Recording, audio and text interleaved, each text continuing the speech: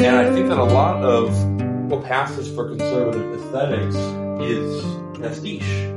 It is the combination of the same kinds of practices that destroy the tradition with a mere sort of sickly veneer of the way things used to be. DeSantis is maybe the first politician with a national profile who is actually kind of evolving beyond this, I think. He's using a lot of culture war red meat, frankly, to distract the media class. Governor DeSantis is completely overhauling tertiary education in Florida. And yet the only thing people are talking about is new college. Why is that? Well, it's because he put Chris Rufo on it, he sort of made it a centerpiece, made a splash, and all the other things that he's doing have been completely ignored by the media. Hi, welcome. This is the From the New World podcast, and we're back this week with a long-awaited conversation, at least by me, since I've had to do the booking for this conversation several times. But I promise you, it's worth it. This week's guest is John Askonas, who's written on a variety of areas. He is originally trained as an international relations analyst, but today we're talking about McLuhan and the relationship that conservatism has to technology. Whether it's possible for conservatives to exist at all when there's technology that's transforming the underlying social patterns and traditions of pretty much everyone. And many related topics. How media adapts to changing technologies, what AI, and quite frankly, the existing changes with the internet will mean for how people go about their lives right now or in the near future, and plenty of other related topics. If that's something you're interested in, feel free to subscribe to the podcast, and if you want to do something to help us out, the number one thing you can do is to recommend the podcast to a friend. The odds are, if you like the show, if you like what we talk about and how we talk about it, then there's going to be someone you know who likes the same things. And not only are you helping us by recommending it to that person, but you're also helping that person find something that they might like and that might teach them something new about the world. Either case, thanks for listening, and here's John Askonas. Is modern conservatism a revolutionary ideology? Yes, and more dangerously, it doesn't understand why it is. So, modern conservatism is explicitly, the whole point of it is to resist revolutionary ideologies with utopian aspirations. Ranging from communism to fascism to progressivism as a progressivism as a theory of the scientific administration of society. But it is a revolutionary ideology because it focuses on ideology, and in focusing on ideology, it's ignored technology and actually sort of smoothed the way to. It has this blind spot around technology, so it can't see the influence of material changes, and therefore permits them, and therefore is in fact a revolutionary ideology. Right. This is really interesting because there's a sense in which, especially nowadays in the kind of current media environment, and I'm sure we have lots of thoughts about that, libertarianism is sort of seen as the kind of like most inoffensive thing you could be doing. Right. Yes. There's kind of like the panic around whatever DeSantis is doing. There's the panic around, at least a few months ago, around what Biden was doing. There's this kind of like default, I think, assumption that like if something is happening, then it's on net bad, right? And so libertarianism is kind of seen, I think, not necessarily the kind of like market fundamentalist rhetorical version, but just the kind of like practice of not really doing anything when you have government power is kind of seen as a net positive in a way that I don't think that this would have been the case in like 2016, for example. Well, the libertarians have managed to kind of reposition themselves as pseudo-centrists, right? If you can imagine, they kind of, the socially conservative, economically conservative, which in our society means sort of right-wing, socially liberal, economically liberal. And there's two other quadrants, right, which are socially conservative, economically liberal, which is, the most popular quadrant, certainly the most popular quadrant relative to representation. And then there's the opposite, economically conservative or, for free market, et cetera, socially liberal. And this is where all the libertarians live. And they've positioned themselves as a kind of centrist, right? They're not partisans for either side. They're inoffensive. They just want to reduce regulation and reduce government action. And it's really remarkable the sort of con job they've managed to pull in that regard. Because if you look at the actual damage that neoliberalism has done to the social fabric of the United States, it's hard to square with the kind of inoffensive image. Right. Like, the kind of version of this that I think we talked about, I was thinking recently, but really it was not so recent. The last time you were on is this kind of shift in technology, right? This shift in, I think the last time you were on, really a kind of shift in media technologies, but now we have, digital technologies. You had once again, I'm thinking recent, but you had a great column in Compact that I'll link about how there is no conservatism, there is no kind of protection of traditions under this kind of level of technological change.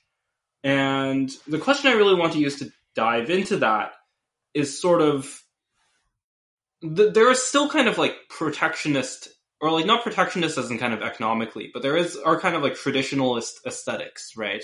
Mm-hmm. There is this kind of vibe, I think, that is very much appealing to a lot of conservative voters, particularly primary voters. It's like, we are going to defend against whatever, the left, vaguely gestures at the left is doing, right? And this kind of like seems like it kind of captures the idea, the kind of like id of conservatism. But if there's not actually anything to kind of conserve there, like what is actually happening with that, right? Well, that's a good question. And I think that, the difficulty with that answer, though, is, and this goes to the point of the column in the argument in Compact, is when we talk about things being conserved, are we talking about the appearance of them being conserved or them actually being conserved? If you're talking about the actual traditions, the actual things that kind of give rise to human culture, human lifeways. And I think that a lot of what passes for conservative aesthetics is pastiche, right? It's the worst of both worlds. It's pastiche, it's nostalgia. It is the combination of the same kinds of practices that destroy the tradition with a mere sort of sickly veneer of the way things used to be. There was an amazing column in First Things, maybe 10 years ago, on the painter Thomas Kinkade. Do you know Thomas Kinkade? The painter, no. No. So Thomas Kinkade was a painter. He styled himself as the painter of light, and by all accounts, he was a fairly gifted oil painter.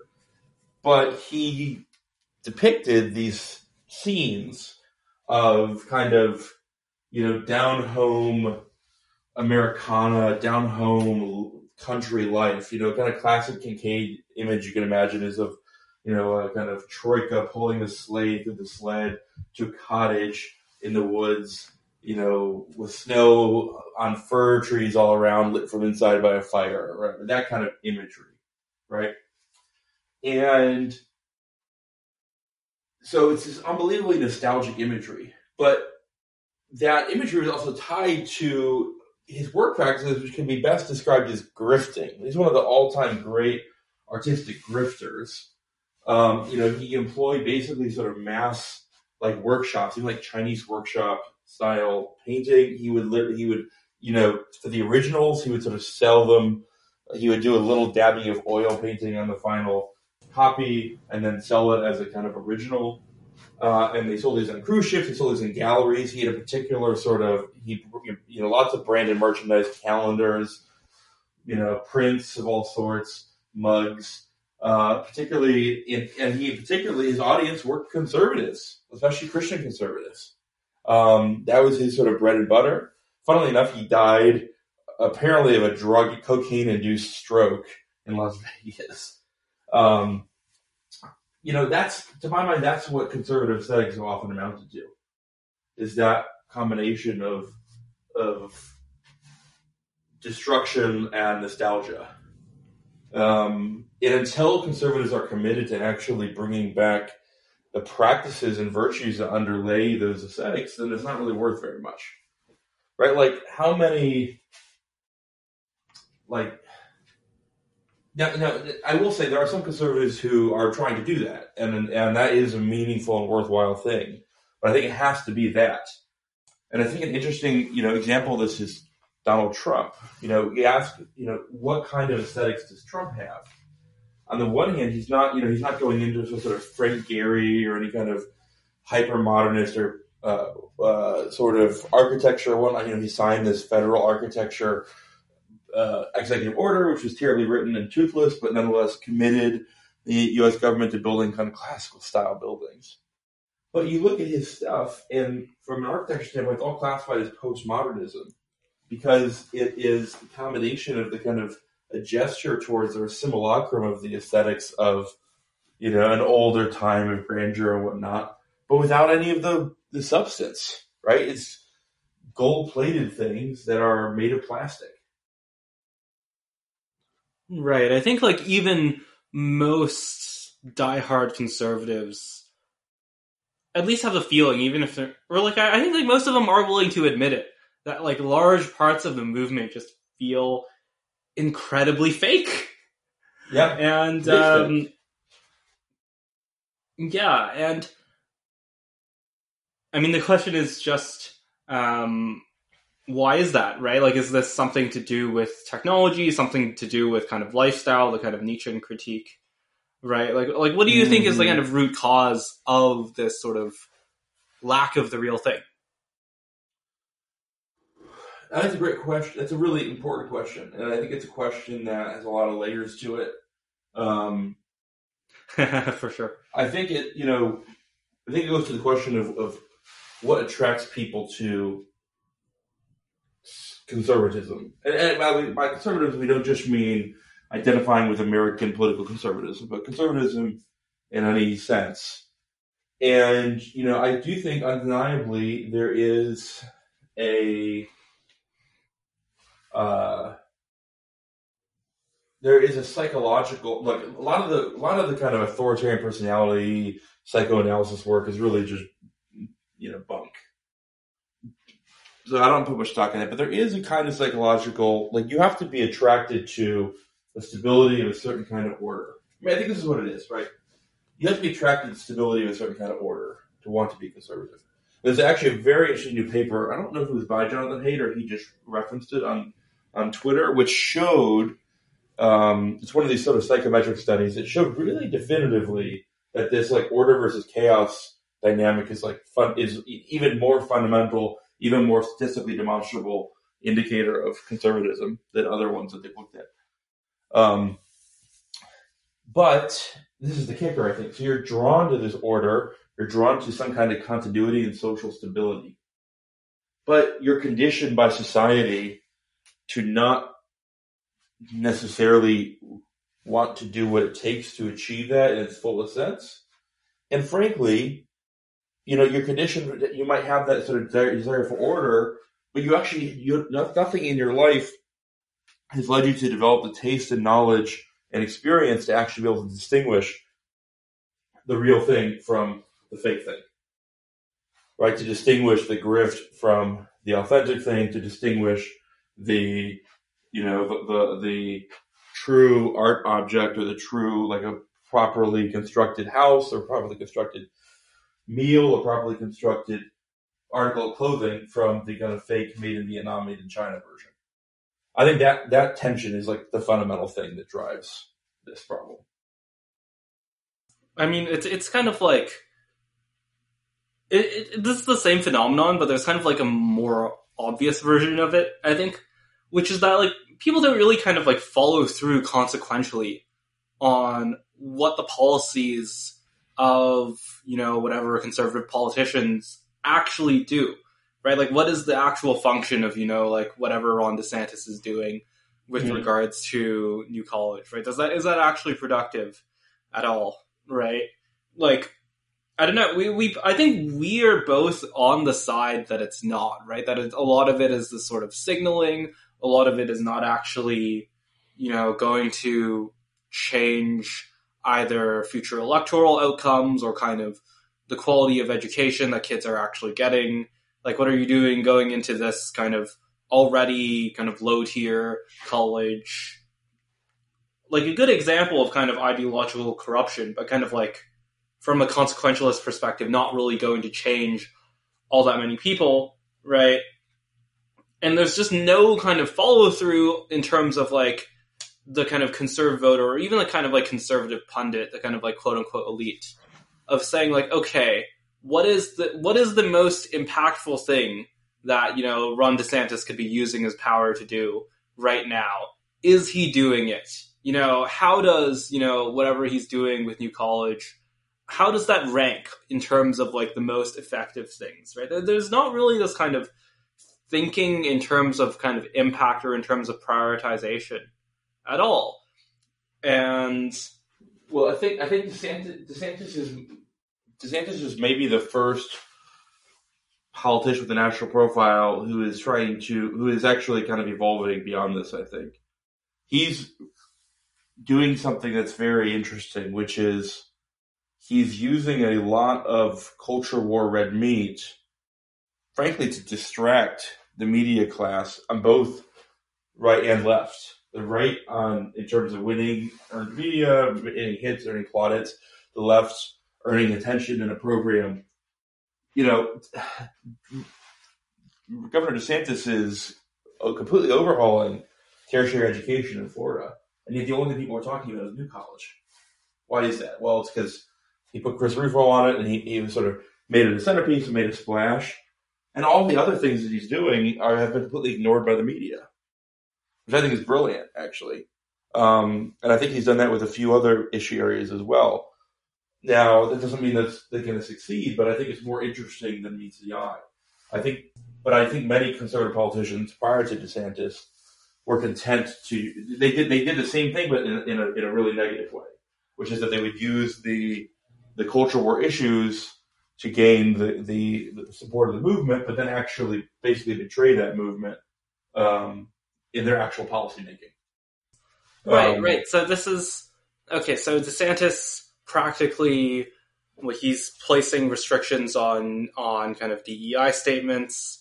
He's curtailing the amount of money that can be, or the amount of state funding that can be spent on administrative staff in universities. He's cutting off kind of funding to, like quote unquote critical theory programs, queer theory, so on, right? So kind of activist programs.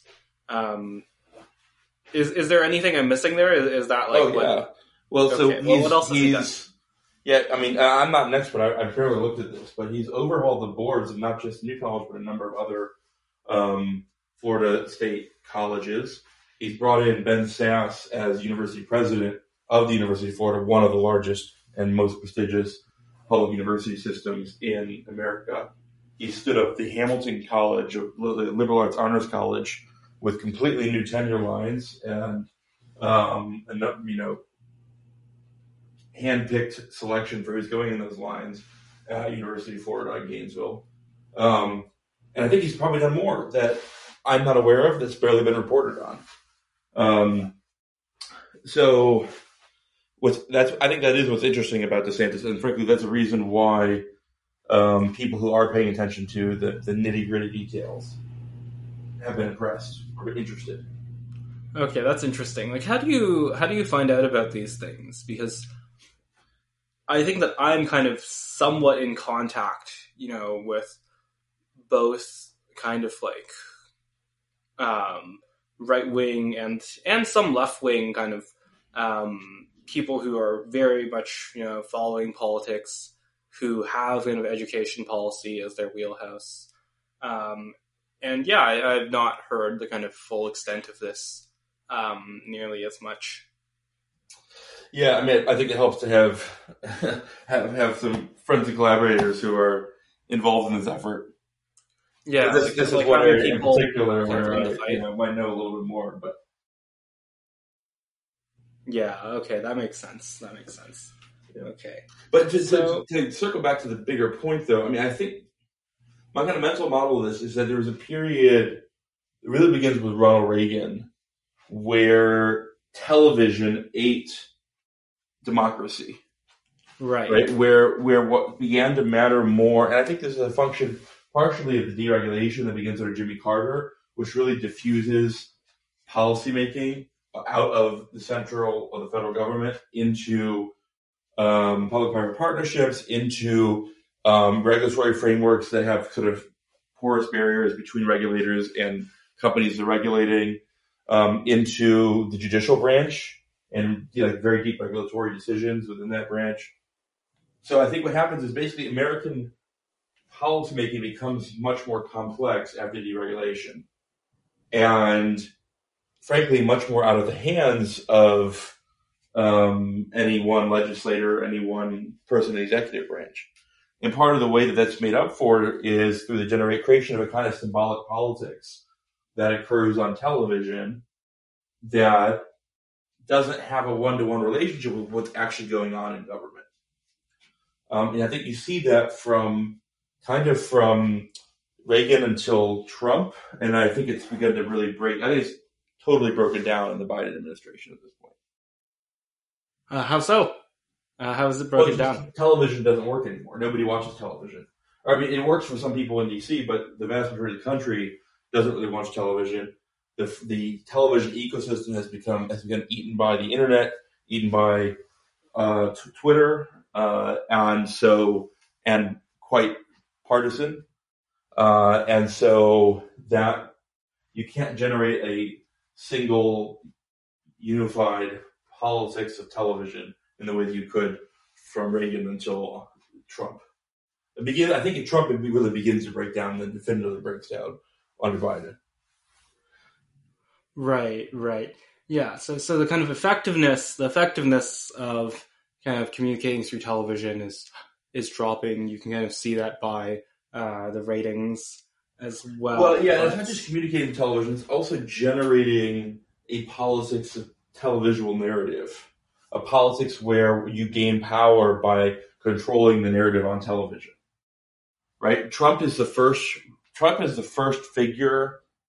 Well, I don't know if he's the first figure who is a master of rerouting that narrative, but he certainly is a figure that elites in media and politics can't seem to figure out how to control via televisual narratives. And then in the Biden administration, there are at least some people who have tried to use these techniques and failed. And it's not necessarily, Biden's, I think, is a very interesting figure in the story. I think one of the reasons why he succeeds in 2020 is precisely that he has this kind of anti-mimetic, but almost anti-symbological character. Like, he can't be made into a television figure in quite the same way that Hillary Clinton could, the same way that Kamala Harris could. So I think we are now moving definitively into a post-televisual era. Right. Like something that I think has been very interesting and very relevant to kind of political circles is that even like just compared to 2016, right, there seems to be a lot more of a shift from kind of political questions to like meta-political questions, right? Like people aren't really talking about, like what should the kind of like 2016, the Democrats were talking about healthcare. Just 2020, you had a bit of that as well. 2016, even though like that wing lost, right? 2016, you had a lot of people talking about healthcare. You had a lot of people talking about housing on the left. On the right, you had really kind of like pushing back on the kind of libertarian entitlement reforms. You had Trump and trade, of course. And I think the kind of slow evolution out of that, right? I think this is related, is that the internet just favors a kind of like, it doesn't favor the object level discussions. It doesn't favor the kind of discussions that are like, here are the details of like what funding programs we want to establish. It favors these kind of like grand sweeping mythologies instead. Do you think that that's the case? Do you think that that's the direction things are kind of heading? Sorry. Well, I do think there's always been there's always been a tension between policy detail, wonkery, and popular politics. There's always been that problem. I think, what you have, if the politics of before Reagan was characterized by the kind of difference between the popular presentation and the backroom deal, the sort of the world of the smoke-filled room, the world where the American people are presented a kind of pat image that doesn't really comport with what's going on behind the scenes where decisions are really made. The kind of world of, I don't know if you've ever seen the movie Charlie Wilson's War, but it has this fascinating depiction of life, admittedly with a sort of bachelor playboy congressman. This is the world. This is the world where John F. Kennedy can have numerous affairs and also be basically crippled, and the American people are shown a faithful husband who's like athletic. Then the world of between the world of the 80s and present is or at least until the Biden administration, is a world where the invisibility of regulation to media becomes a kind of superpower. So it's no longer just a backroom deal. It's also, there are certain kinds of policy issues which simply cannot be made interesting on television and therefore cannot become politically salient. Right. And I think we're at an interesting transition now on the internet where what matters is, can an issue become salient within a internet community, within for lack of a better word, I like to call them reality-based communities or alternative realities, internet communities, internet cults, whatever you want to call them. And this is really interesting. And it's actually a way to re-inject the world of political power that's embedded in the administrative state, re-inject that into politics. So, but the issue is that these things are kind of few and far between so far. So there really isn't one for healthcare. And so therefore healthcare is this kind of impossibly boring, wonky issue. There is one for YIMBYism, for housing. And right, so actually, going to bring quite dorky housing policy stuff has become politically salient and even bipartisan in a way that it never was before. I think this is what the Institute for Progress people are trying to do with meta-science, innovation policy. Just build a kind of community around that. In a weird way, wokeness and CRT and DEI is becoming this on the right. There's like a nascent community of people who are very invested in these things and are, drilling down. Like I think the other day, Center for the American Way of Life, the Claremont Institute's DC think tank, released like a quite lengthy, wonky report on CRT in Florida University, the Florida public education system, right? And there's now a market for that kind of wonkery, for lack of a better word. So I think we're at a moment of transition now where the question is, what does it take? How do we learn to build these internet communities of interest on the internet around different policy areas? Right. So there's this kind of transition from, I think the way you put it last time, which was great, is like from one to many to like many to many communications. Right. And yeah, I think this is like a big kind of open question with the kind of era that we're living in now, is like, yeah, you both simultaneously have these kind of, there's like the Stalin quotes, this kind of gets overused, but I think it's apt, that like there are decades where nothing happens and years where decades happen, right? There's this kind of, there's both this kind of like huge show, right? Where it seems like there's like a show, there's like all of these kind of like political claims that happen. There's like the horse race, there's the typical media cycle. And like really like underneath that is like literally nothing. And at the same time, right, like there's, at the end of the day, there are people who get into power, and then the people who get into power have like still quite a significant amount of influence, even just within kind of the executive branch, right? where there are these kind of very substantive shifts that happen, like you said, based on basically like very interested kind of minorities, right? Very interested kind of like niche internet circles that end up getting this kind of policy into existence. Once again, I think like it would be good to outline just like go into more depth of like why is that, right? Like what is the relationship between those two things? Between kind of many to many communications and like sort of cultishness. Ooh, I mean that's a really important question, and I think we need to be thinking a lot more about cultish. My friend Michael Askonas has recently published a kind of synopsis of his thinking on media, really digital media, and one of the item 3 is like we're all conspiracy theorists now. Item 4 is no, actually we're all cultists now because we're not just doing this alone. We're actually so. I mean, I think the thing that with many to many is it's not the whole set of the many to the whole set of the many. It's really there's this kind of self-sorting, almost autopoetic character driven, I think, by search, especially social media, which is a search engine for people, where the many sort themselves into different groups, and the many aggregate around discrete kind of influencers and discrete, would-be cult leaders, as it were. I mean, I think the influencer as a kind of structurer of this media environment is really interesting. And what it rewards is loyalty, right? Right. The economic returns to providing something that a small number of people really want are now substantially greater than reaching the many. Right, like it's true. At the very fringes of where you reach towards the universal, the kind of old school model of mass media maybe still works a little bit depending on the medium. But just below that, there's a cliff, and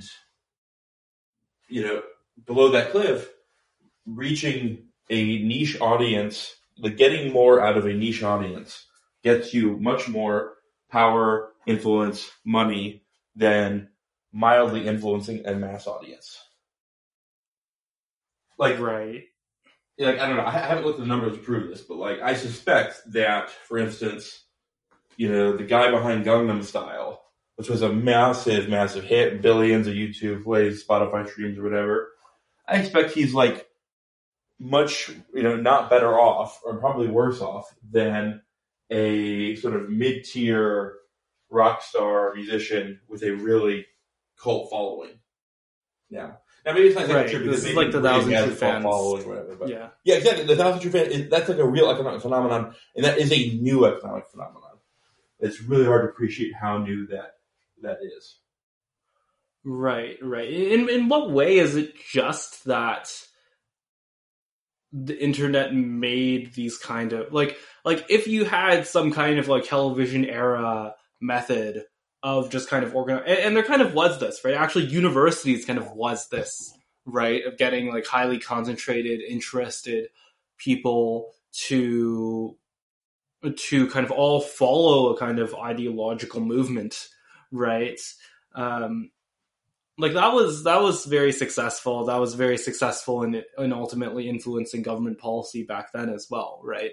It's just that with the internet, you've kind of seen this kind of ability to form these kind of niche movements, to be like really kind of like democratized, right? To like actually be something that, like random YouTube influencer or Substack newsletter writer can do.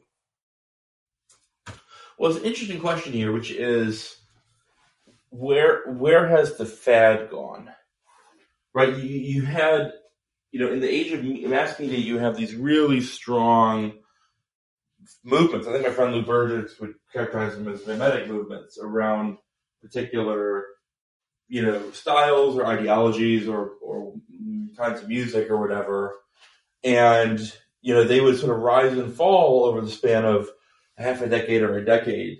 And one of the imprints of that, right, is our quite keen sense of the style of different decades. So you can imagine in your mind like the men's and women's fashion styles, music styles, basically from the 1920s until 2000, right? And then it becomes impossible to imagine why. Like, what happened to that?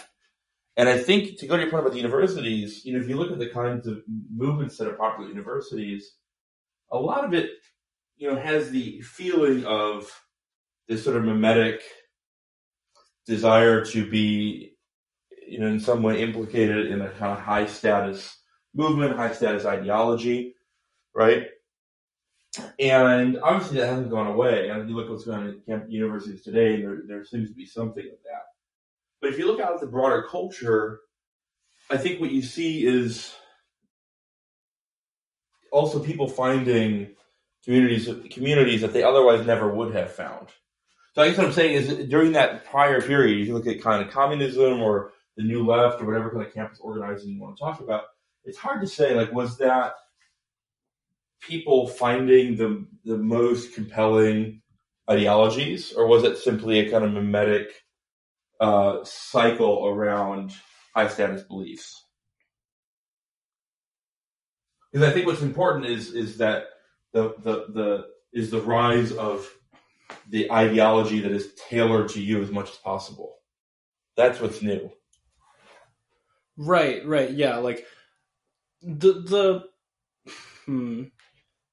maybe the thing is just that the kind of like inner internet versions of ideologies are just ultimately more appealing, right? Like, you could think of, and of course there's a spectrum here, but you can think of, on one side, kind of these kind of genuinely like militant, violent ideologies of the 60s, compared to, like, internet posters today, right? Who might be kind of talking about, civil war or whatever, right? But really, like, would not hurt a fly. I think there's a kind of, like, my intuition is just that the kind of LARP version is, like, genuinely more appealing, right? You don't have to, like, this is maybe much more simple of a point, that kind of, like, not having to risk your life is kind of preferable to having to risk your life, right? That like, basically the thing that's happening here is that there's like the real thing, and then there's the fake thing, or like there's the thing that's like kind of like pretending to be a kind of revolutionary ideology that isn't. And in like the 60s, you couldn't have access to the fake thing, right? There was just no kind of economies of scale for producing the fake thing as like a product for people to enjoy. And then like nowadays, so like people gravitated to the real thing in absence of that. But nowadays you have the fake thing, in fact, you have many, many versions of the fake thing. You have, recommendation algorithms to give you like the most personalized version of the fake thing. And people actually just simply prefer that to the kind of real, like, violent ideology. Well, I think there's something very important in what you just said. That's very true. And of course it rhymes with what the internet is doing in lots of other ways of providing a kind of simulacrum of the thing that seems to satisfy many of the same desires at lower cost, more efficiently, more personalized. What I'm tempted, there's in Achebe Clausewitz, Battling to the End. This is an interview with Renee Girard, and I've read it many times, but my Justin Murphy just linked to it, and so that's why it's fresh in my mind. He describes the feeling that we're in the apocalypse, and the guy asked him, like, what do you mean? And his answer is very Girardian, which is basically that with the kind of demise of this Christian scapegoat mechanism, there is no longer, Christianity kills the scapegoat mechanism, takes 2,000 years to die, but now it's gone, and there's no vitality left in human civilization. There's no engine driving it forward, and so we're going to endure this sort of long, dry spiritual decline, which he thinks is sort of the apocalypse. And I think, if you look at those social movements, one thing is the New Left. And by the way, the New Left wasn't violent overnight, but the New Left took, 4 or 5 years to go from its kind of origins to taking over campuses, and then another few years to really kind of cultivate real violence. So that, like, the worst of the kind of New Left's violence is occurring in like the early to mid 70s.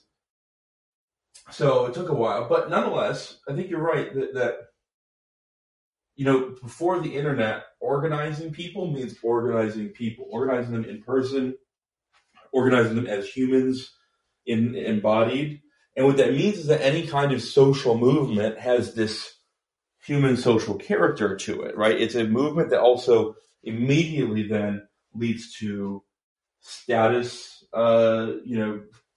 battling over status and hierarchy and voice and prestige and coolness at a more kind of primal level, battling over resources, battling over sex. And, I don't think it's coincidence, like the new left is taking place on newly co-ed campuses in most cases, right? There's this enormous sort of sexual tension hanging over those movements that I think is part of what leads them to violence. Like, it's hard to look, if you read accounts of new left, organizations and cells that kind of became the Weathermen or whatever, one of the things that strikes you immediately is how sexualized everything was. None of these groups are single sex; they're all integrated, and everybody's sleeping with everybody, and so just like FTX. Well, yeah, but look at FTX. FTX is kind of almost the counterexample, right? Where even the sex isn't sexy, right? Like Caroline Ellison's talking about Sam Bankman-Fried's polycule, right? It's completely drawn out and deracinated and emptied and unerotic. There's no energy there anymore. So I think there is something to that in replacing actual social movements, which are necessarily human first, with an internet-mediated version, we've actually sapped these movements of a lot of the energy and violence which they could lend. Right, and there's a kind of like positive view of this, right? That sure, at least we're not bombing each other anymore. I would rather, I prefer not to be bombed. That's true. Although, right, if Girard is right that we're in the apocalypse, I think we need to keep in mind Peter Thiel's recent dictum, right, to be at least as afraid of the Antichrist as we are of apocalypse. Right. So like, what is this kind of idea of the apocalypse? Right. Like, most people, when they think of apocalypse, they think of, some kind of huge natural catastrophe or war or really like a dramatic kind of physical event. Right. Mm-hmm. But I'm getting I don't know too much about Girard. I'm getting the sense that this is not what he imagines. Well, it's funny. Earlier in his career, that is what he seems to have in mind. He writes about, I think in the context of nuclear escalation, he's very concerned about mimetic contagion between nuclear states leading to thermonuclear war, right? If in his model, this mimetic contagion rivalry spirals towards annihilatory violence, then that hits different in the era of nuclear warfare. But at the very end of his life, he seems to have completely changed his tune about this. But in any case, I think there's a very good book which I'm recommending to everybody. Joseph Pieper's book, The End of Time, a 1954 book about eschatology and philosophy of history. And he makes a point, which is very good, which is that, the apocalypse is sort of taken out of context. But the apocalypse isn't just a synonym for any kind of cataclysm. It ought to, and principally does, refer to an event that occurs within the framework of Christian theology. And I think it's interesting, one of the things that you see in the secular age, one of the problems of our age, is that this idea of the apocalypse has been taken out of context and has kind of been allowed to run amok, to stand in for some kind of existential risk or existential or catastrophic. Right. Many such cases. Yeah. So, I think what Peter is doing with that phrase is maybe restoring the notion of apocalypse into its original context a little bit. Yeah, I do think the idea of the apocalypse has become a lot more salient. Yeah, I agree with you. Like a lot of the kind of existential risk stuff, AI doom, nuclear war, right? What's funny is nobody talked about the apocalypse before 1945. There's this period of people argue quite convincingly that between an essay that Kant wrote on philosophy of history at the end of the 18th century and the Second World War, no Western philosopher of history wrote about the apocalypse. And then it makes this roaring comeback because of technological change.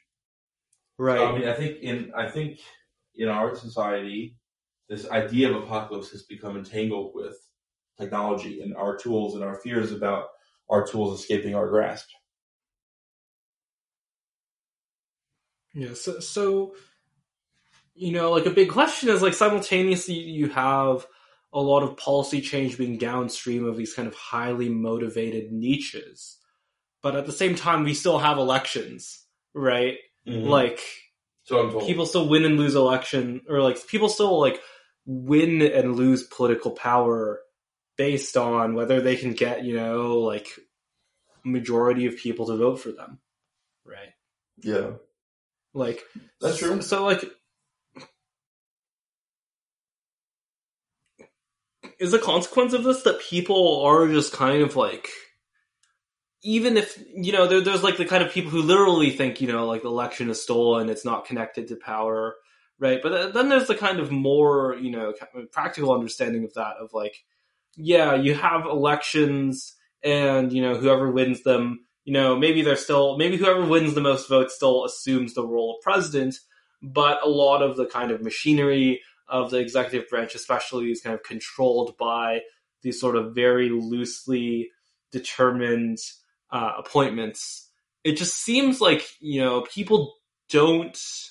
A very good example of this is the kind of like misinformation movement, right? There's just a lot less respect for kind of like democracy in terms of just like the results of elections. The kind of idea, like Americans, democracy is the idea that, the voters should get what they want good and hard, right? Yeah, H.L. Mencken, that's right, yeah.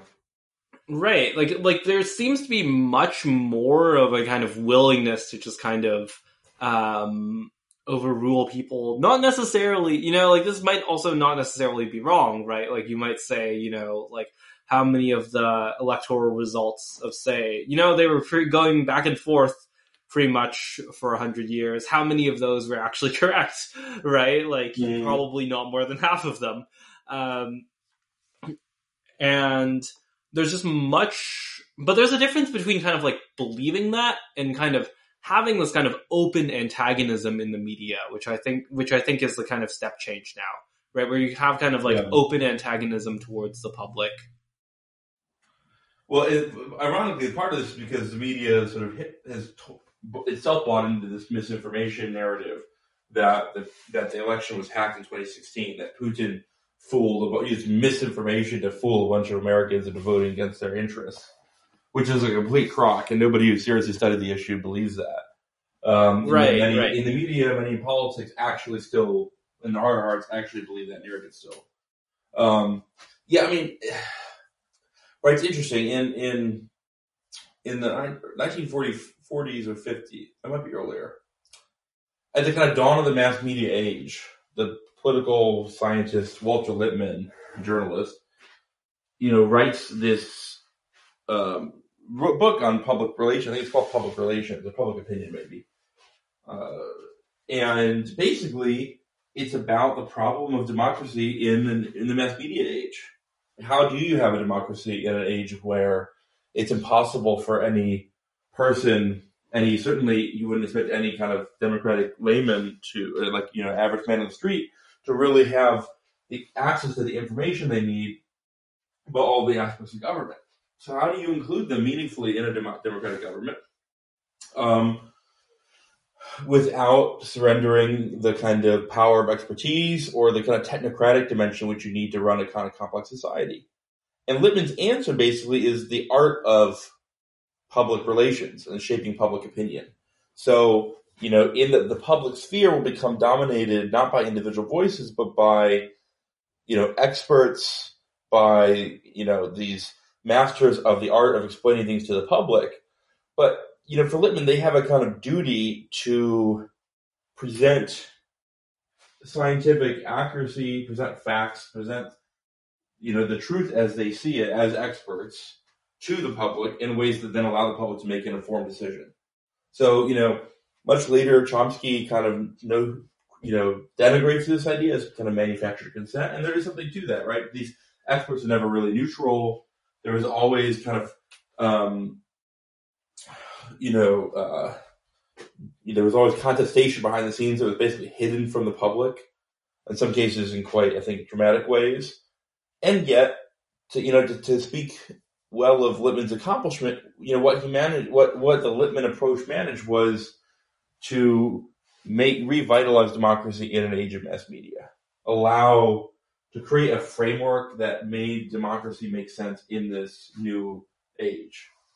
And I think our issue now is we don't have one of these.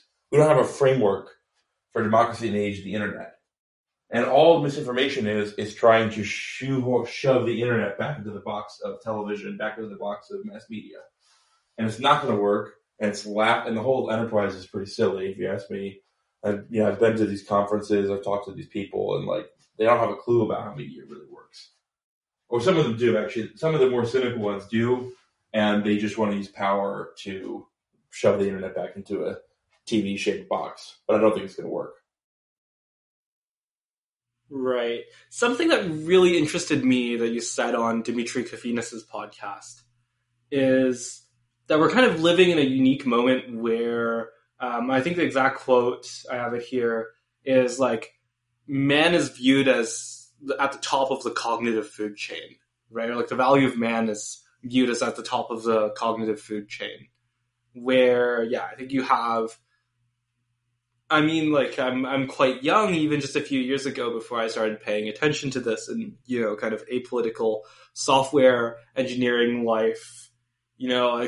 It would have been hard for me to imagine anything else, right? Man is man, man is at the position he is because he's rational, he was able to make tools, he was able to, produce agriculture, so on. And of course, in the vast, throughout most of human history, this is not how people conceptualized human value or human rights, right? This is not how people kind of thought of each other in society, but this is kind of increasingly, I think, how people see kind of, especially government. I think especially kind of insiders in government see okay,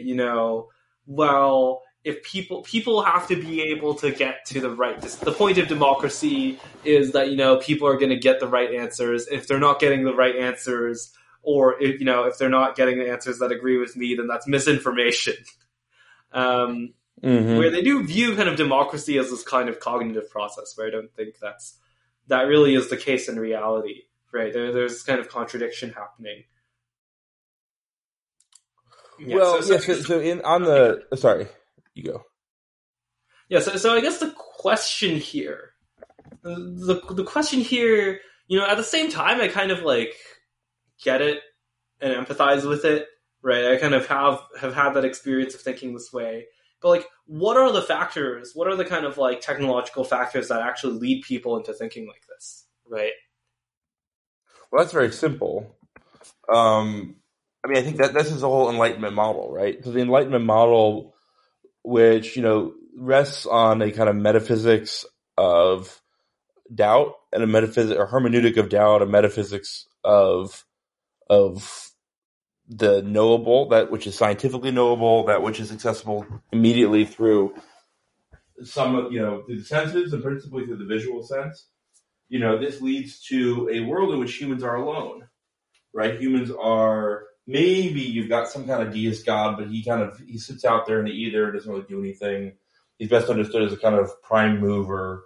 And then it's humans and animals and all the other things. And humans are at the top of the food chain. And what makes humans so great is how smart they are, how they're able to use their reason to understand the universe, to use the reason to unlock the book of nature, in Francis Bacon's term, unlock a priori mathematical principles, and et cetera, right? So this is part of what creates what Charles Taylor calls the buffered self, the self that, the kind of Cartesian self, right? The right. Cogito ergo sum, which even if I think therefore I am, even if you begin with this principle of radical self-doubt, and then you reject it and you say, well, actually, other people are real too. Nonetheless, the kind of center of that hermeneutic is the individual, which is indivisible, right? That's literally the root of individual. Like the center, the person as a singularity of rationality, a singularity of mind that can't be centered, that can't be fragmented. That is the judge of the universe. So one can argue that this view of the human is quite also tied to the kind of nominalist or voluntarist picture of God, but that's a separate discussion. So what happens in the internet is I actually don't think AI is kind of the first blow to this. I think the first blow to this is sort of the algorithmic self, what Gilles Deleuze called the individual, the way that our identity becomes increasingly exposed to systems that bring information to us and that reshape us. We are conscious of ourselves as being reshaped. We're conscious of ourselves as being recontextualized in our identity based on whatever platforms we happen to be using, whatever systems we're trying to access. And then on top of this, now we have AI. Now we have generative systems, which evidently, can solve many problems better than 95% of humans, that are artistic and creative, and by the way, which will only be getting better. So, going up against an AI, the average human, not even the average human, the spectrum of humans up to 2 standard deviations above the average in 10 years will not be confident of besting an AI in any particular task. And maybe there'll be some tricks. Maybe there'll be some route arounds, some ways of hanging up the AI or confusing it or otherwise getting at what you need out of it, right? That kind of... Even like the current level of technology, right? Like just GPT-4. Oh, yeah, we already do this, right? Yeah. We already do this with search. We already do this with, the note hack of Google won't give me what I want. Let me add Reddit to it, and then it'll find it on Reddit, and that'll be what I want. We already negotiate with these systems in a way. We've already ceded a fair amount of sovereignty in our kind of cognitive space. And I think this is the source of the anxiety about, I don't think it's at all a coincidence. It's not at all a coincidence that it was the rationalist community that was the sort of seedbed for existential terror about artificial intelligence. That's the community of people who already define themselves as, human brain, human minds running on meat computers that are trying to upgrade their software. And wasn't that literally Les Wrong's motto for a while? It was something around upgrading their software. So of course these people feel threatened by this system. Their model of the human is already mechanical. Right. You are the unaligned AI. Yes, absolutely. Yeah, exactly. Right. Another great quote from the podcast with Dimitri Kofinas, the Hidden Forces podcast, is that you said that medieval societies would be much more equipped to deal with machine learning, right? Would be much more equipped to deal with the internet and these algorithms. Make the more detailed case for that. Yeah, and I have to, this notion of the digital retrieves medieval. This is the McLuhanian analysis from the Center for the Study of Digital Life, guys like Mark Stallman, Andrew McLuhan, James Poulos, Peter Berkman. So I can't claim it's original. And also Michael Askonas, in a great essay called The Analog City and the Digital City, kind of makes this case as well. So go back to that picture of the buffered self, right? The Enlightenment buffered self man believes that man is alone in the universe, basically. Certainly there are no supernatural forces. Certainly there's nothing above his mind. There's nothing his mind cannot grasp. It's his decision making is sovereign and individual, and scientific. And so encountering a system of alien intelligence that he had to negotiate with would be weird. Encountering a world in which which things are constantly being brought to attention and pulling his mind here or there that he didn't control and couldn't understand and couldn't get to the bottom of. That would be strange. Being told to take on faith the outputs of a black box system would also strike him as deeply wrong and misguided. Like, what's the motto of the Royal Society is nullius in verbum. Take no one's word for it. That includes an AGI decision system, right? So he would find this very weird. Yeah. But the medieval world, a world where you assume the presence of and importance of angels and demons, but also of fairies and sprites of varying levels of malevolence or benevolence and various levels of intelligence, of kind of an active God. These things, basically everything, you look around the technological world and all of these powers, magical systems out of fairy tales we're building them, right? I think that Arthur C. Clarke quote about advanced technology being indistinguishable from magic, he meant it in a kind of snide way. I think it goes both ways. I think that you look back at all the warnings embedded in how we thought about magic, and you can apply many of them to technology. What is the paperclip maximizer except the Sorcerer's Apprentice? It's literally the same thing. Right. So in a world in which you're concerned about the Sorcerer's Apprentice and fairies leading you astray, and where you're using prayer or the sign of the cross or other kinds of liturgy to ward off evil spirits or ward off or regain control of one's attention or one's mind. Like, that's very familiar, I think, with where we are today, and they would find it very familiar. Right. So like, there's this kind of view, of the kind of AGI as like, oh, if there is any force that's more powerful or kind of more cognitively capable than you, then it's all over, right? There's no, yes. You'll get stomped out like ants or so on and so forth, right? Where that really is, and what's most interesting about that is, like that's sort of already been the case for many years, right? There are super intelligences that are essentially kind of made up of humans, right? You made a similar point there. Yes. This has been one of the themes of this show, right? With a lot of the guests here is, like Richard Bruns said on this show, bureaucracy is the original unaligned superintelligence. Right, like it is the case that you had versions of this that people were simply not all that fearful of, or that, like, quite frankly, like, it was just a completely different set of people who were fearful of them.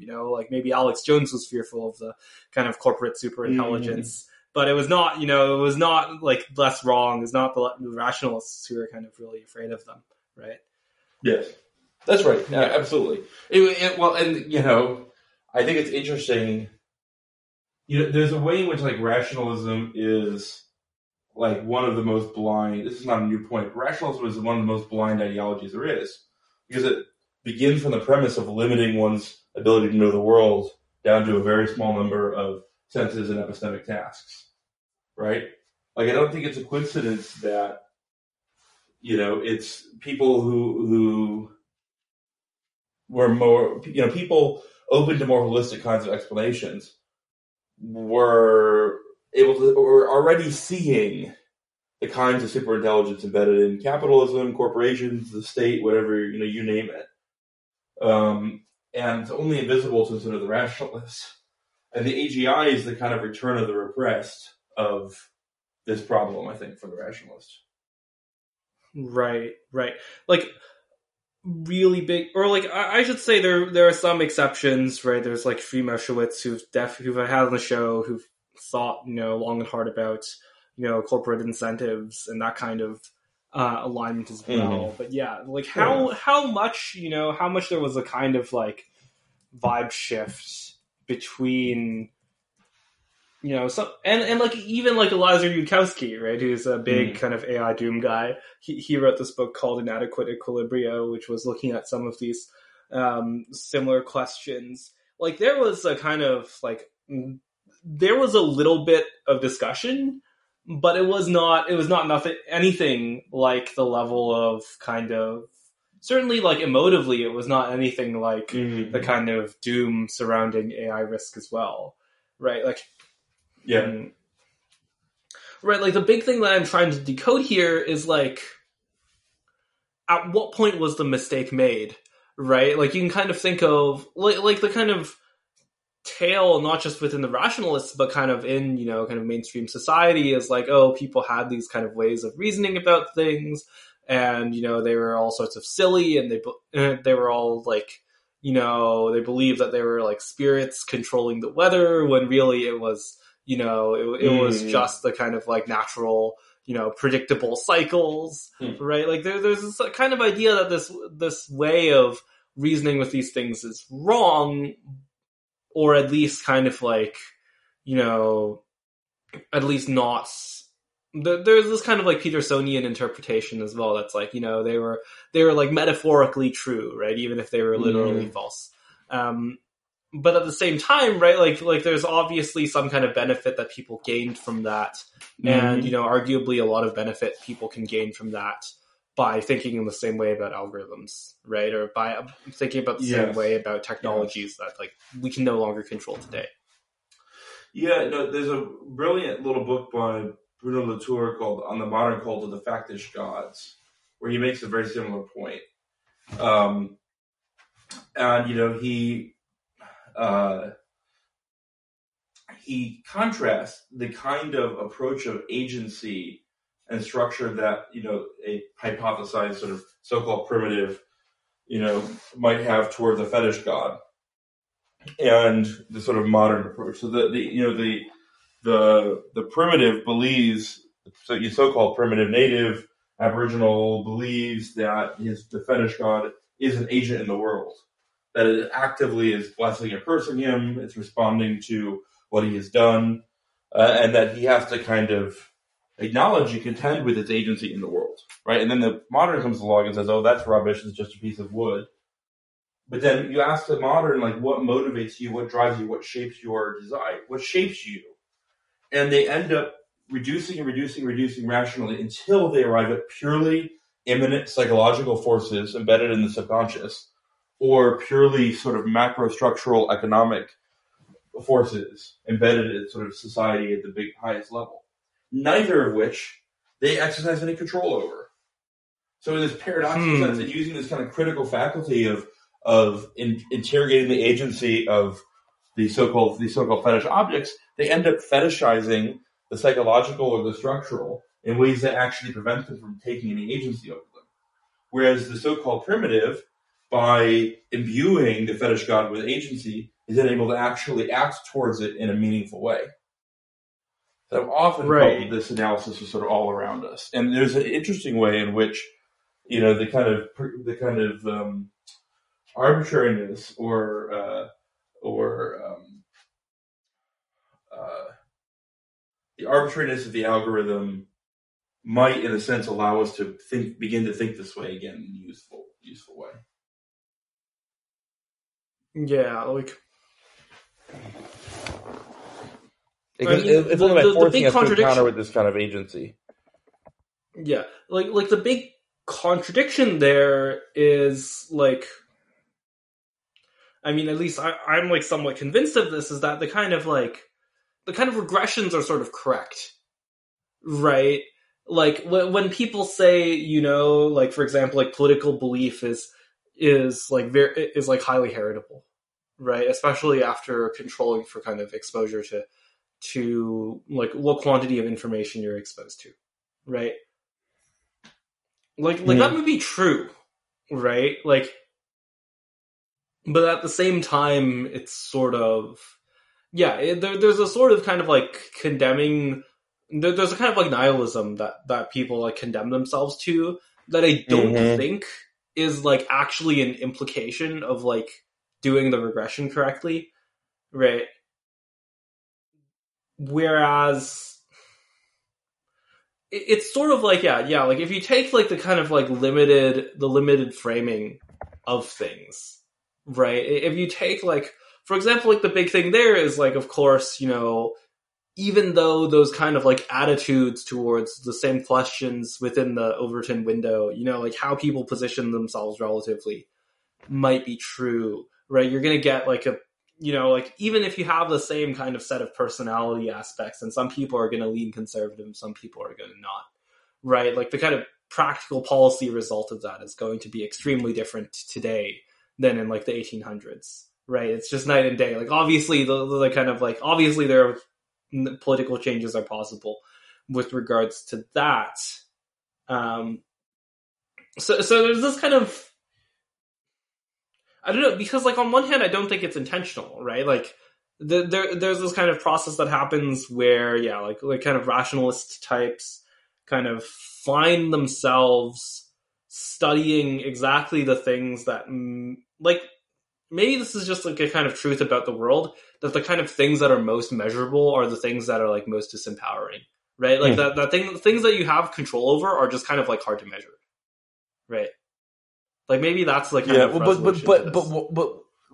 right. I mean the hyper enlightenment, the sort of the high modernist step is to denigrate something that you can immediately perceive but simply can't measure. Right. That's the funny thing. There are things in the world that we immediately intuit and perceive about ourselves, about others, that are difficult or impossible to measure. And then the modernist step is to just throw them away simply because we can't immediately perceive them. And the funny thing is in a weird way, we're kind of regaining these through the kind of the sort of underlying mathematical structure of artificial intelligence is in some way revivifying these, because you can use machine learning to define feature sets that don't appear to they can't be named, that exist in a kind of latent space. But it's just, it's this weird thing where, like, why can we pretend that latent space, a feature set existing in latent space, is real, but my feelings or perceptions or judgments about the world are not? It's ludicrous.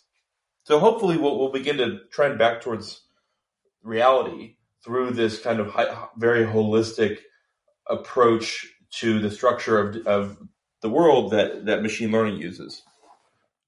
Right, to kind of like steelman the modernist argument, right? Like there are kind of like misperceptions and like flaws with recollection. Like those are like real things that happen. Yes. Right? Those kind of cognitive distortions. But like it does kind of like forgetting about that entirely make things better. Yeah, I agree with you that I don't think that's the case. Right, like so I think the thing we're both pursuing here is like synthesis, right? Mm-hmm. They are like, we shouldn't underrate, or at least I don't think we should underrate the kind of positive things, just the kind of, like like the biological, physical innovations that we have, like the classic, we have heating and air conditioning, right? It's not like this is the modernist way of thinking has gotten us nothing, but at the same time, there is also something that's been lost here, right? So how do we is there a way to get the best of both worlds, right? Is there a way to kind of return to this way of thinking, at least about kind of, things where it's most appropriate? Is that possible, right? Or do you have to end up choosing one way or the other? I mean, it's an interesting question. I think that the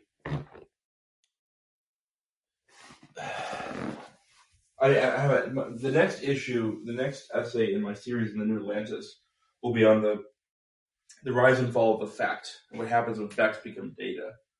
And the underlying principle is the principle of the superabundance of facts in the modern age. We have such an access to fact-making capability, to data, that we're sort of drowning in it. And one implication of this is we can use facts to tell lots of different kinds of stories. And it becomes much more difficult to simply assess the veracity of any position simply based on the number of facts that are kind of allied behind it. And in addition, the other kind of institutions, epistemic institutions in society are also kind of breaking down. So the reason I'm saying this is, I think one kind of potential solution to what you're discussing is the kind of that, the ultimate vibe shift was the shift back towards vibes, the shift back towards intuitions, the shift back towards looking at something in the whole, and not being deterred when somebody came up to you and said, like, well, actually, the experts say. Like, actually has never had lower currency in our society. So I think that's a good thing. And I think that that's kind of one of the ways in which more diverse ways of thinking are coming back into prominence. Right. So, yeah, I'm not sure how much time you have left, but this is something that I promised, right? Like, this is maybe a fun kind of practical way of doing this. So, or like thinking about, this kind of media shift is that, recently back in the news, we had the January 6th hearings, we had, Tucker airing, the unaired footage of, I'm blanking on the man's name, but, like the January 6th shaman, walking in the halls escorted by the police, right? Like the January 6th hearings, I think you actually brought up this point, right? That they were kind of like this like classic, like television era performance, right? Mm-hmm. That it was like, similar to the Clinton impeachment, or I don't remember the other examples, but like in this kind of lineage of these kind of like made for TV, like primetime specials, even though, primetime doesn't matter anymore. It's not the same kind of environment that we're in.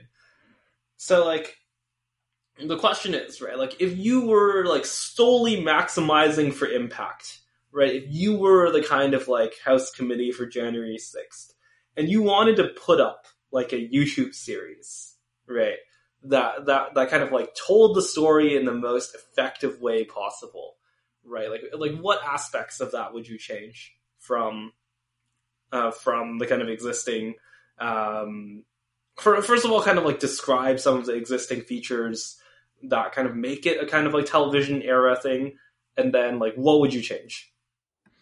Like what would I change if I wanted to like design a like digital era equivalent of like the January 6th hearings? Yeah, let's say you wanted to make like a YouTube series of it, right? Well, we're going to talk about that's achieving the effects. I mean, the whole construction of the January 6th hearings was based on like television, the ideas of wielding power that come from the televisual age, right? It was literally described. It was they were literally scheduled during prime time. Like here, clue number one. They literally scheduled them during prime time. But like prime time, like a category of media that ceased to be relevant at least 10 years ago.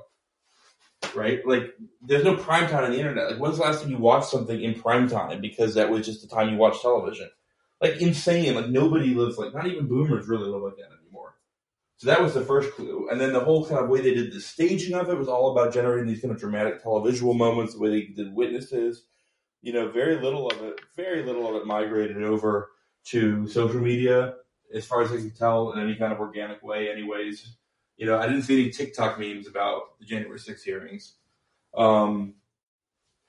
So yeah, the whole thing, front to back, was based on this older way of thinking about power. And what that created was this really dramatic gulf between the people for whom this was must-see TV, and I know some of those people, and then the rest of the world, and the rest of America. And it wasn't really political. I mean, basically you had is people who were addicted to like the MSNBC alternative reality community, for whom this was like the big event, the Super Bowl of their community, and then everybody else, including millions of people who vote Democratic, and maybe don't like, obviously didn't like January 6th, support the president, whatever, but just couldn't be bothered. And I was talking to a number of other folks sort of my age who, again, were, the folks I was speaking with voted Democratic, didn't like Trump, obviously abhorred the January 6th attack, and were just exhausted by the idea from their parents that they needed to watch the hearings for the sake of democracy. There's like extremely boomer era notion of like, you need to be an informed citizen by watching television. So yeah, now I think the way that Tucker is using the footage is much savvier, right? It's aimed at his base. He's not really trying to give anybody a fair shake, not that the hearings did. He's just trying to produce something that speaks to a particular political need and complicates the kind of narrative that the rest of the media is telling. Now, if I were, as it happens, I actually know some of the people who are running the January 6th hearings. If I were trying to do what they were trying to do for the internet, I mean, that's a tough one. Actually, we don't. No, it's not tough. We actually know what to do, which is what Alexandra Ocasio-Cortez did. I mean, an unbelievably effective. She sent this video out about how scared she was during the attack, and it completely set the tone, certainly for anyone left of center, about what January 6th meant, about the danger that it posed. Even though, later it was revealed that she was never under really any immediate threat, that she was in a different building or whatever. That kind of raw authenticity, direct reach to the audience, setting the narrative was very effective. And you might ask, well, that only reached her side of the aisle, or, only persuaded her side of the aisle. But this is what it means to live in a fragmented media space. There's nothing that you can do to really create a overarching narrative that's going to persuade everyone the way that you used to be able to do in the age of television. I don't think there's anything you can do to rebuild that. Right. It's just heavily kind of multimodal. Yes. Right? Like this is what it would look like to create, a very immersive kind of January 6th experience, right? Is that you would have kind of all of these Democratic senators or staffers or representatives, do the same thing. Right, so you can be scrolling through your TikTok feed, you see AOC, maybe you jump on something completely different afterwards, right? And then you have this different congressman saying oh, here's how I felt, giving that kind of really hard hitting kind of first person point of view, and you have this as a kind of almost kind of as you say, a kind of alternate reality game, right? Mm-hmm. Where you have these kind of drops, these kind of individual packets of just 30 seconds and here's my experience, right? Yeah.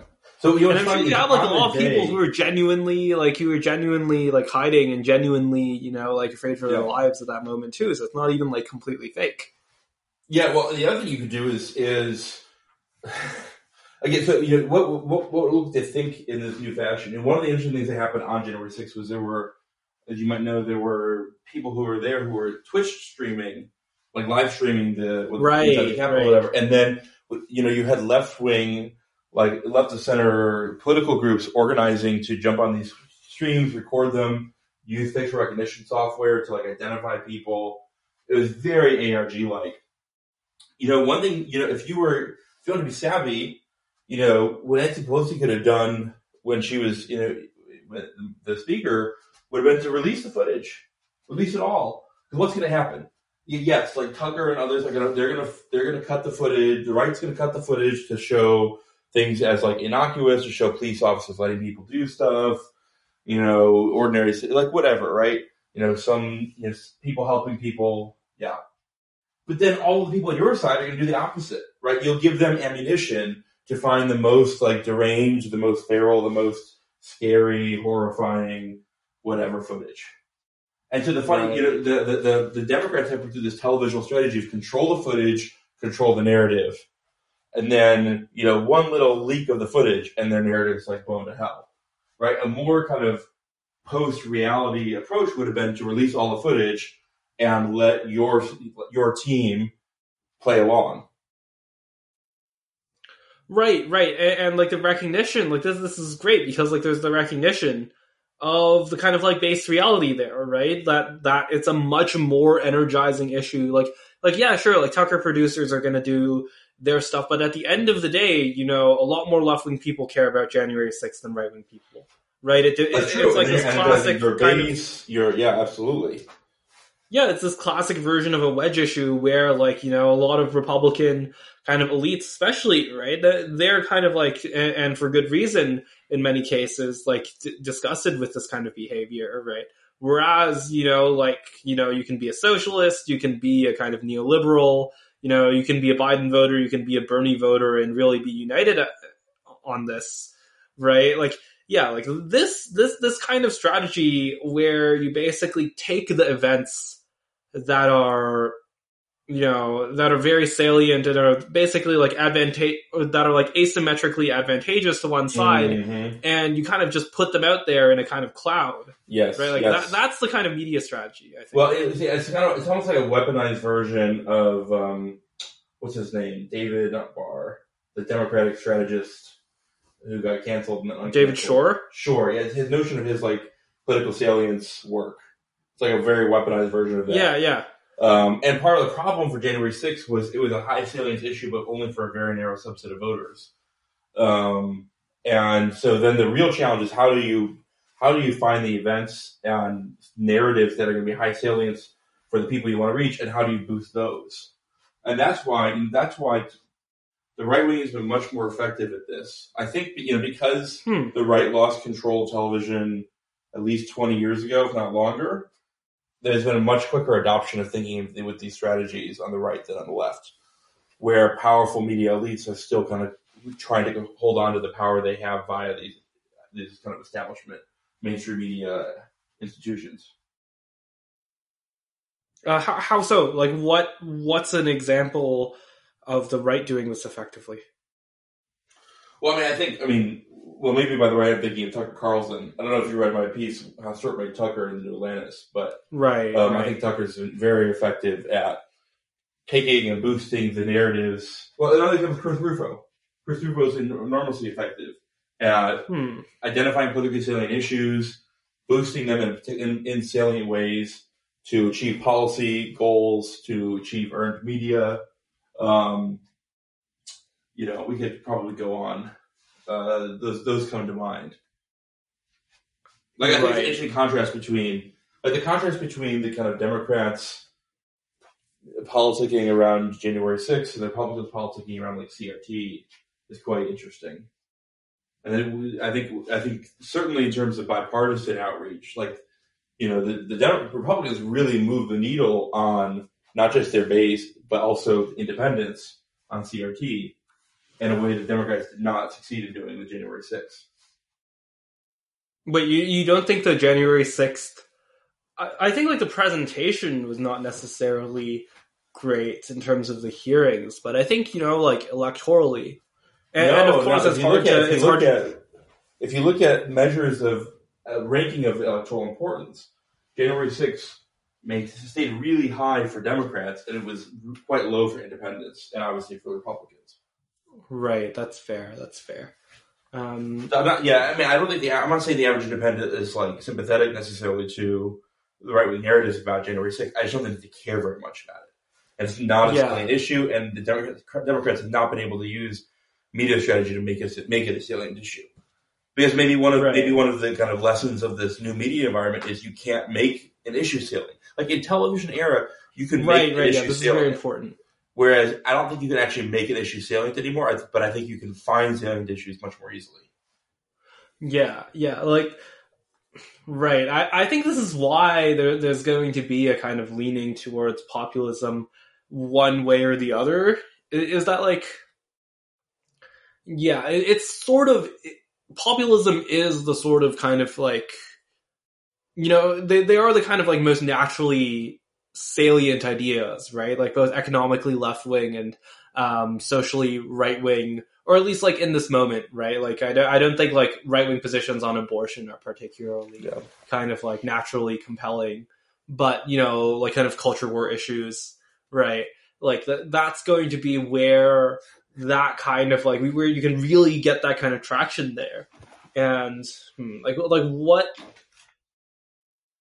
I think we're still kind of really reckoning with this. Like something that I'm frustrated by is that, you have this kind of new strategy environment.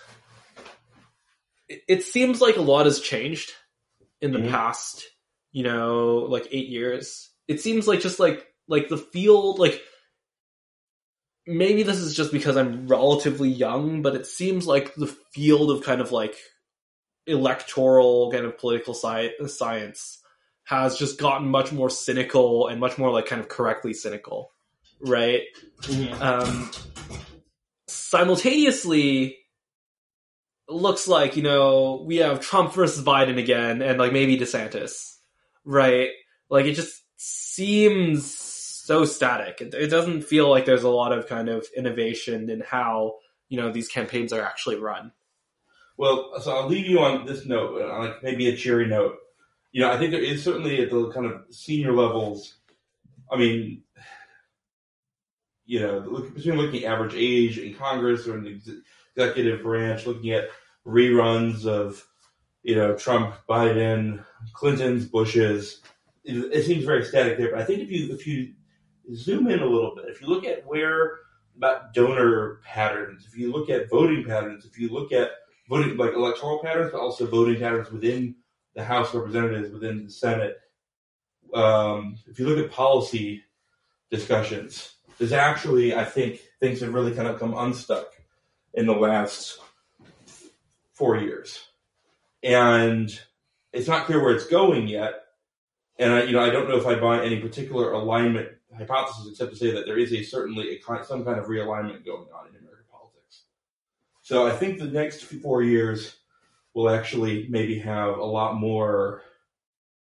I think a dynamic political movement, or more than one, is brewing, and it will kind of explode into public view certainly in the next 10 years. Right, but like, where is the kind of media strategy there? Right, like maybe. The media strategy is old media people dying, retiring, and young media people who are internet natives kind of coming into it. And not only coming into it, but also having principles that are comfortable with it. I think the hang up right now is that the principles themselves aren't really comfortable with it in many cases. Right? Like the Congress people, the Biden administration can bring in like a random TikToker for the day, but Joe Biden is going to do something on TikTok. You know what I mean? I mean, not just for national security reasons, but so I think that'll be the kind of change, and I think it'll happen in the next few years. We'll begin to see it in meaningful ways. Okay, so last question of the show, always the last question of the show. What is something that's too much order and needs more chaos, and something that's too much chaos and needs more order? Okay, so for this is a new last question. So what is something that's too much order that needs more chaos? Well, let's just say like political thinking about like election strategy. Like people need to be trying more interesting, different electoral strategies. I think we've been circling the drain of a few like analytics driven strategies for a while now. Well, something that has too much chaos but needs more order. I mean, there's so many things one could say. Having spent a little time outside the U.S., like American like urban planning, we have too much order in the sense of too much like zoning and things, but also we have we